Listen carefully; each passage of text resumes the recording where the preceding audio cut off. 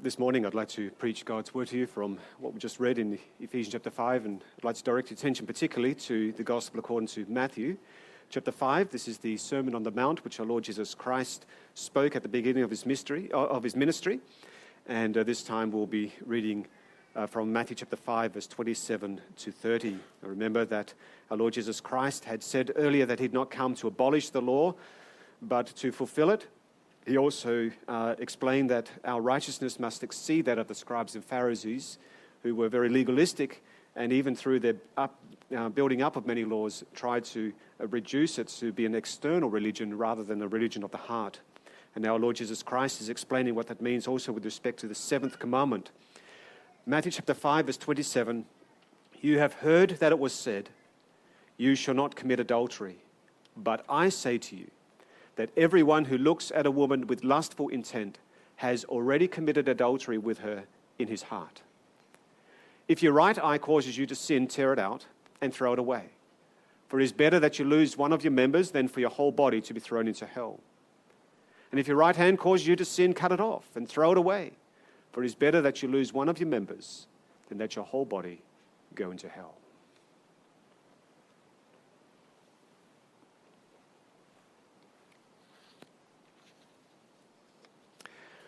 Brothers and sisters in Christ, create in me a pure heart, O God. That was a cry of King David. In Psalm 51 verse 10, he's confronted with his adultery with Bathsheba. And he cries out and he prays, "Wash me, and wash me thoroughly from my iniquity and cleanse me from my sin." He's praying, "Purge me. Purge me with hyssop and I shall be clean. Wash me, and I shall be whiter than snow." Psalm 51 resonates with us because that cry to God for a pure heart is a cry that every Christian will pray as you are confronted with your sin. But for many of us, it is especially sexual sin that convicts us of how great our sin and misery really is, and how desperately we need not only to be forgiven, but to be made new by the Spirit of God. 1 Corinthians chapter 6 says, "Every other sin is committed outside the body, but the sexually immoral person, he sins against his own body." And we know that that is true. Sexual sin is deep. It's a deep sin. It has deep consequences. Consequences for ourselves. Consequences for others. And consequences for our relationship with God. And the reason for this is that the sin of adultery and all sexual sin is more than just a sinful act. Adultery and all sexual sin is the fruit of a sinful allegiance. It stems from a heart that has lost its first love. It stems from a heart that has lost its love not just for the husband or the wife of one's youth, but even more, it stems from a heart that has lost its love for God.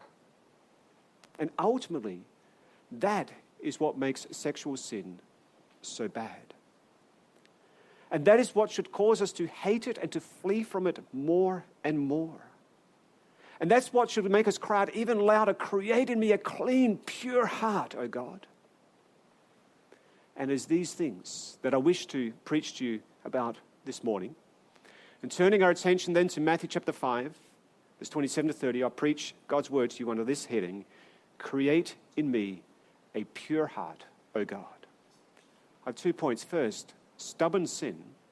And second, hope for holiness.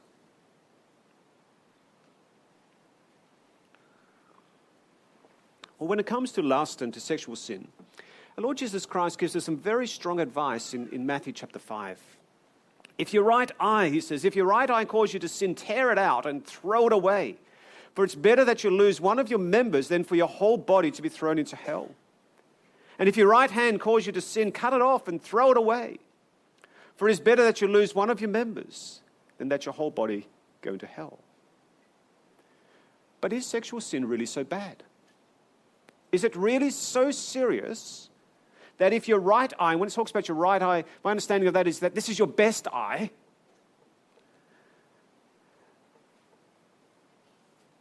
And that your right hand, that is your best hand, that if these things cause you to sin, that you should tear your eye out and throw it away, that you cut your hand off and you should throw that away. What is it about sexual sin that calls for such drastic measures? Now, although the Bible warns us very strongly about sexual sin, it does not warn us against sexual desire. I'd like you to think about that for a moment.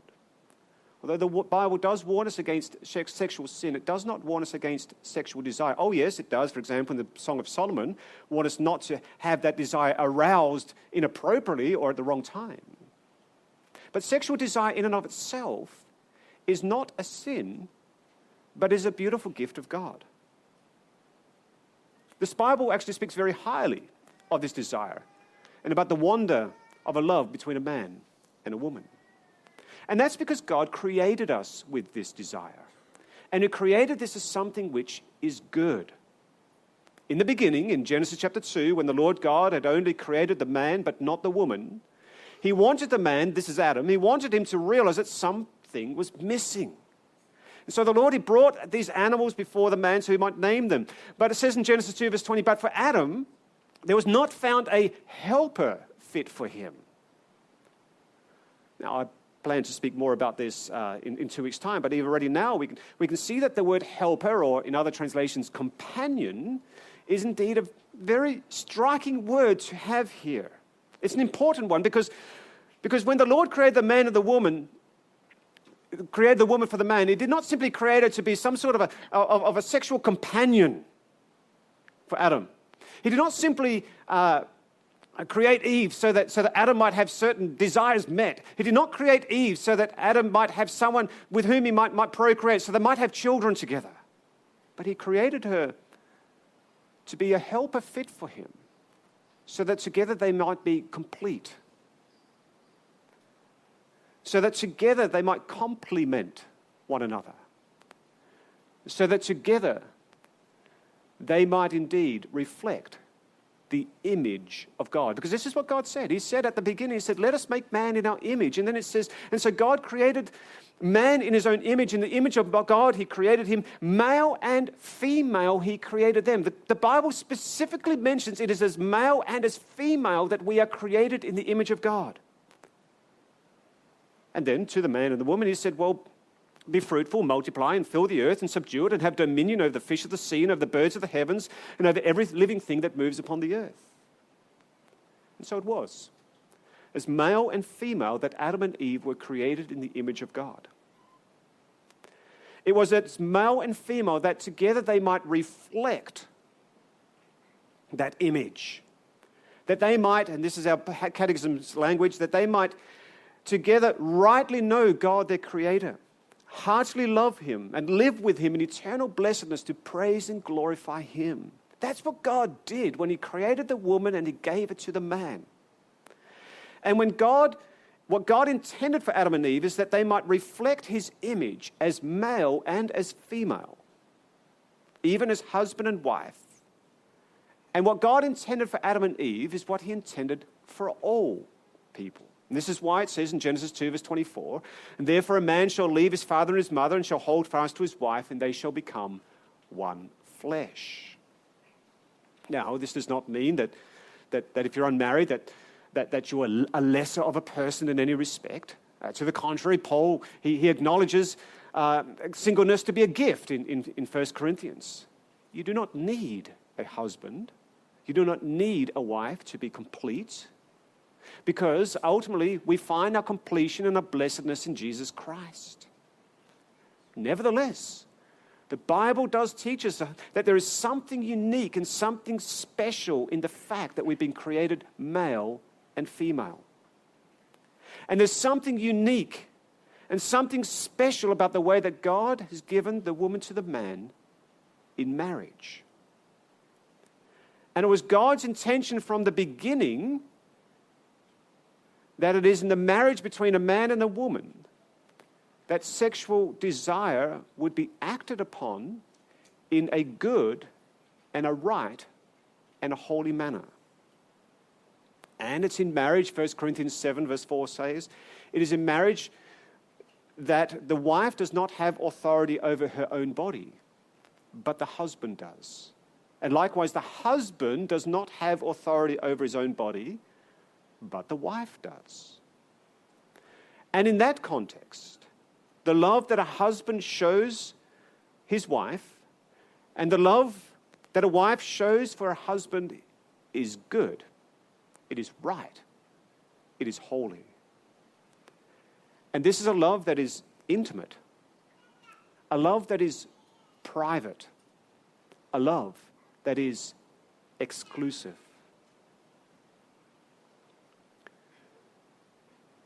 But that's not where things stand today. The fall into sin has done something terrible to sexual desire. The fall into sin has turned that which God created to be good, wholesome, and beautiful into something that is used for all that is bad, destructive, and ugly. Whereas God's design for sexual desire is to find its fulfillment in the relationship between a husband and a wife in marriage, today, this is all separated from marriage. And today, it is even separated very often from love and very often even separated from relationships. No, not always, but very often. And instead, today's sexual desire more often finds its expression in ungodly lust. And it is this ungodly lust that leads people away not just from the blessing of a loving and a fulfilling relationship in marriage, but it leads us away from the blessing of our relationship with God Himself. And this is why sexual sin is so serious. Not only does sexual sin injure and corrupt our relationship with other people, not only does sexual sin injure and corrupt our own body and spirit, but sexual sin injures and corrupts our relationship with God. And that's why the Bible speaks so strongly and so often about sexual sin and the need to flee from it. We read together from Ephesians chapter 5. It's only one of many passages in Scripture, also in the New Testament, where we're warned against sexual sin. But we read together from Ephesians chapter 5, verse 1 to 4. Therefore, it says, therefore be imitators of God as beloved children, and walk in love as Christ loved us and gave Himself up for us, a fragrant offering and a sacrifice to God. And it says this, but sexual immorality and all impurity or covetousness must not even be named among you, as is proper among saints. Let there be no filthiness, nor foolish talk, nor crude joking, which are out of place, but instead let there be thanksgiving. Now notice that to be imitators of God, that is to reflect His image in true godliness and righteousness, there cannot then even be the hint of sexual immorality among us.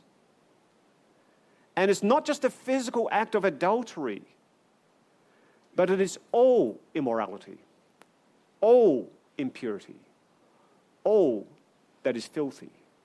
Yes, it says here, even crude jokes, foolish talking. And then verse 5. For you may be sure of this, that everyone who is sexually immoral or impure or who is covetous, that is an idolater, has no inheritance in the kingdom of Christ and of God. And verse 6, let no one deceive you with empty words. For because of these things, the wrath of God comes upon the sons of disobedience.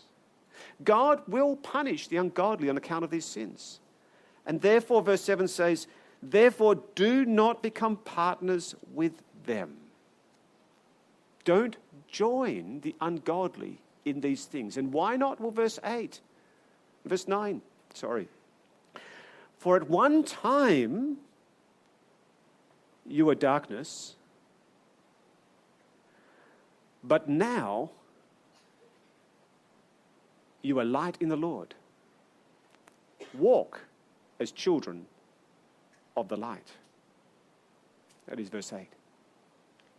Sexual sin can play no part in the life of a child of God. The world will live in sin. The world will embrace sin. The world will celebrate sin.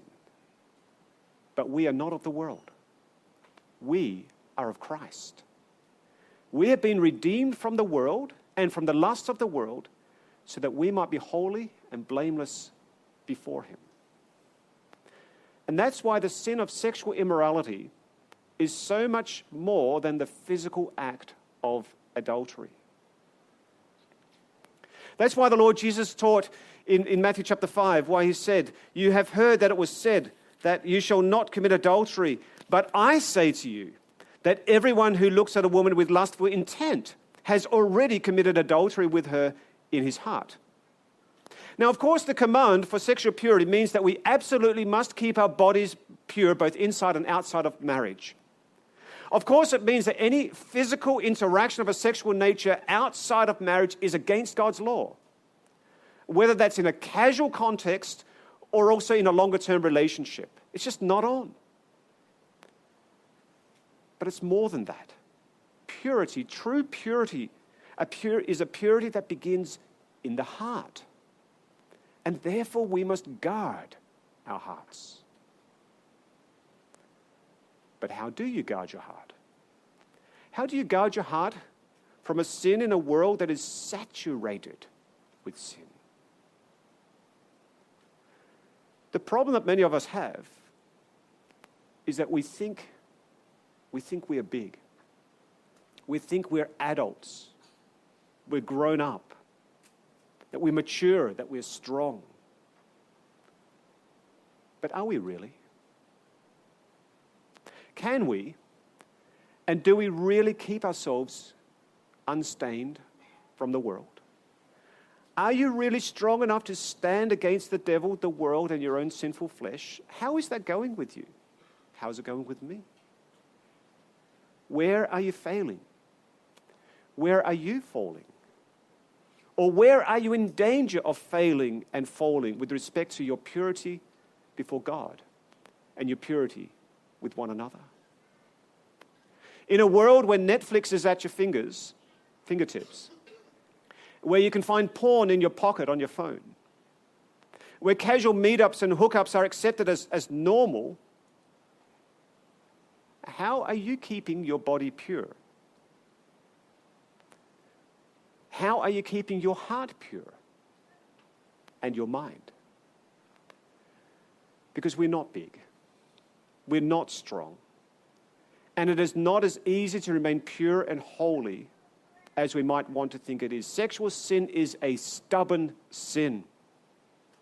And almost all of us, both men and women, will feel its pull. Sometimes more than other times in our lives, for sure. But almost all of us will feel its pull in one way or another. And this is why the Bible commands us to flee from sexual immorality. And this is why the Lord Jesus commands us to do everything to fight this sin, to put it away, anything that might entice us to ungodliness. If your right eye calls you to sin, he says, well, tear it out and throw it away. If your right hand calls you to sin, well, cut it off and throw it away. It's better if you lose one of your members than for your whole body to go into hell. But how do you do that? How do you pluck out your eye or cut off your hand? What did the Lord Jesus Christ mean when he said this? Well, first of all, understand it is not a physical cutting off which is spoken about here.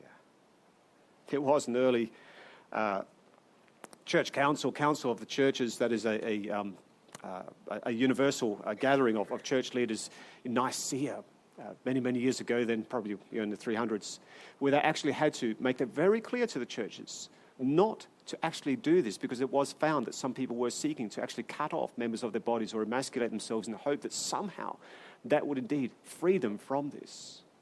No, Jesus is not meaning physical cutting off. In fact, since adultery begins in the heart, the removal of an eye or the removal of a hand will not in and of itself remove the sin. I'm going to speak about that more in my second point. But what does it mean? Well, what it means is this. If your eye causes you to sin, because temptation comes to you through that eye, then you need to do whatever you must do to take away that temptation to sin. Now, in today's day and age, there are some obvious applications to this command. If you're using your phone, your camera, your apps, your computer, your TV for sin, or even to be titillated, to be attracted to sin, which Jesus is saying, throw it away. Now, sometimes you do need to do that literally. Sometimes you do need to find ways also and have those apps or whatever to block things from being able to come up on your phones or on your TVs and so forth. At other times, there are other things you should do. Keeping your phone out of your bedroom. Deleting certain apps. Deleting access to unholy websites. Installing a filter on your devices. Or devices of your family members. And certainly being held accountable to your husband, to your wife, to your parents, to somebody else. And then what if your hand calls you to sin? More broadly, what if the things that you do will lead you to sin? Now, this could be not just with your hand, but this could also be the places where you go, the people you hang out with, the people with whom you spend your time, the phone texts that you send out, and so forth. If these things are leading you to sin, or if they are enticing you to sin, if they're luring you away from Jesus Christ, then you need to put them out of your life. Now, I trust that what I'm preaching to you today, it's not exactly new, as if you've never heard these things before. Many of you would have heard this or similar things. But what are we doing about it? And what should you be doing about it? Now, just stop for a moment and think about your own life and all that is going on in your life this past week, this past month, this past year, even this past weekend.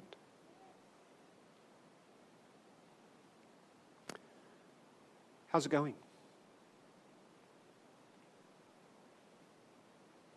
Are you guarding your heart and your life with the urgency that Christ commands? Are the things that you're watching, the places to which you are going, the people you are seeing, are they causing you to take your eyes off Jesus Christ? Are they causing you to take your eyes off the gospel and to play with sin in your mind? Are you in danger of sliding into sexual sin? Have you even fallen into this sin? Are you committing this sin again and again, perhaps even excusing it in your own mind? Let us be warned. Sexual sin is a stubborn sin, and we must be on our guard. Look carefully, Ephesians 5 says. Ephesians 5 verse 15. Look carefully then how you walk, not as unwise, but as wise, making the best use of the time because the days are evil. Therefore, do not be foolish, but understand what the will of the Lord is. You see, the thing about all sin, but especially sexual sin, is that it thrives in the dark. It thrives in secret. And the thing about all sin, especially sexual sin, is that it's so hard to face in the light and to speak about it also with others. But we do have to do this. We do have to be open, to be transparent also about this aspect of our lives. And so do talk about it. Do talk about it with your husband or with your wife. Or do talk about it with your parents or with your children. Do talk about it with others, with brothers and sisters in the faith, with those who can help you and can assist you and who can encourage you. And yes, do even reach out to your friend, to your brother, to your sister, and ask them, how is it going with you? Are you winning in the battle against sin? Is your heart pure? And what are you doing to keep your heart pure? And then let's pray about it, seeking God and pleading with Him that we might put our sin to death and live in holiness and godliness before Him. That brings us then to a second point, hope for holiness.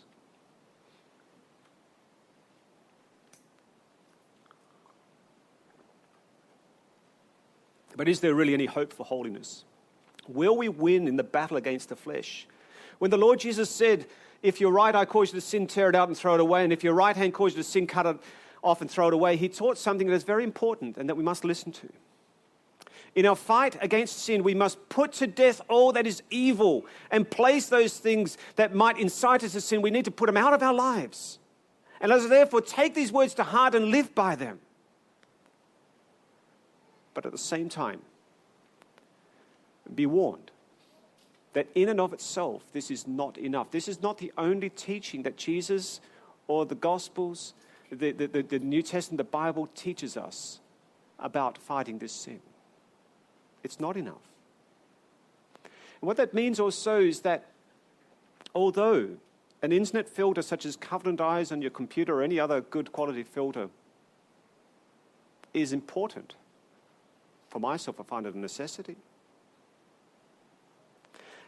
And even though staying out of Northbridge or wherever late on a Friday night and not going to certain establishments is what we should be listening to and doing, that's important also, whether we're younger or older. And even though it is so important that we avoid situations where we might find ourselves to be in a compromised position with somebody, these things in and of themselves are not enough. All those things are good. We should consider them. But they're not enough. Because simply not committing adultery is not all there is to say. Our Lord Jesus Christ himself said in verse 28, he says, "But I say to you that everyone who looks at a woman with lustful intent has already committed adultery with her in his heart." And that's the problem, you see. Because adultery is ultimately a sin of the heart. And so you can tear out your eyes, but that will not kill your lust. You can cut off your hand, but that too will not kill your lust. Ultimately, it is not an external amputation that Christ is calling for, but what he's calling for is a heart transformation. Remember what our Lord Jesus Christ had already said in the Sermon on the Mount. Remember how he had said, "Blessed are the poor in spirit, for theirs is the kingdom of heaven. Blessed are those who mourn, for they shall be comforted. Blessed are those who hunger and thirst for righteousness, for they shall be satisfied. Blessed are those who are pure in heart, for they shall see God." And that's why the sin of adultery and all sexual sins cause us to cry out, "Create in me a pure heart, O God. Wash me and make me clean and restore to me the joy of your salvation." But my brothers and sisters in Christ, even as we pray this, God will give us what we're praying for. Because there is no sin, no, not even sexual sin, that is outside of God's grace and his forgiveness. And our hope for holiness and our hope for change comes out of the grace and the forgiveness that God offers to us in Jesus Christ. It comes out of the promise of a new heart, a clean heart, a heart that is made pure by his blood and the Holy Spirit. And that's the context in which the Bible calls us again and again to holy living. That's the context of the command for holiness, for sexual purity in Ephesians chapter 5. Ephesians 5, it begins with the words, it says, "Therefore be imitators of God as beloved children." And then it goes on to warn us against all sexual sin. Therefore, why? It is because you are God's children. It is because you are redeemed and saved in Christ that you are now called to live holy lives. And it's because of the gospel that we can live holy lives. See, the Bible says again and again in Thessalonians, for example, 1 Thessalonians 4 talks about this. It says, you used to be like this. This is what those who are not Christian, this is how they live, but not you. And this is also what Paul explains in Ephesians. Ephesians chapter 2. Verse 1 to 3, he already said, but you were dead in the trespasses and sins. This is before. You were dead in the trespasses and sins in which you once walked, following the course of this world, following the prince of the power of the air, the spirit who is now at work in the sons of disobedience, among whom we all once lived in the passions of our flesh, carrying out the desires of the body and the mind. And we were by nature children of wrath, like the rest of mankind. That's what you were, he said. But then Ephesians 2 goes on, verse 4 and 5, it says, but God, being rich in mercy, because of the great love with which he loved us, even when we were dead in our trespasses, he made us alive together with Christ. By grace you have been saved. And therefore, he says in chapter 5, therefore be imitators of God. Therefore reflect his image. The image in which you were created in the image of God as male and as female. And therefore live with him in holiness and in godliness. That then is how we must live. And that is what gives us hope for holiness. You see, the problem with lust and the problem with sexual immorality is that it takes our eyes off Jesus Christ. And when our eyes drift from him, then our hearts grow cold. And then the lust of the flesh returns. And so our hope for holiness is found not just in running away from sin, but at the same time running to Jesus Christ. It is in the beauty of Christ that we will see the ugliness of sin. But to see that beauty, we need to be changed. To see the beauty of Christ, we need a new heart. Because by nature, by our old nature, we do not want Christ. By our old nature, we do not see Christ. We do not find him attractive. Do you remember how Lord Jesus Christ was described in Isaiah chapter 53, verse 2? Isaiah 53, for he grew up before him like a young plant, like a root out of dry ground. This is this. He had no form or majesty that we should look at him, and no beauty that we should desire him. Think about that. Jesus Christ, with all the beauty, the real beauty of God in bodily form, he dwelt among us. But when he came to his own people esteemed him not. And that's the problem. For the unregenerate man, and for those who are still in their sins, the beauty of Jesus Christ is hidden. They do not see it. But not us. Because although it is true, as Isaiah 53 goes on in verse 3 to say, although it is true that he was despised and rejected by men, a man of sorrows and acquainted with grief, and as one from whom men hide their faces, and he was despised, and we esteemed him not, nevertheless we see Jesus, and we believe that he, verse 5, that he was pierced for our transgressions, and he was crushed for our iniquities, and upon him was the chastisement that brought us peace, and by his wounds we are healed. And so through God's Holy Spirit, we see Jesus for who he really is. Through God's Holy Spirit, we see Christ. And in Christ, we gaze upon the beauty of God. And the more we gaze at him, and the more our hearts are filled with his goodness and with his beauty, the more we will turn from filth, yes, from the filth of this world, and the sinful desires of our hearts, and the more we'll be filled with him. And that's what gives us hope for holiness.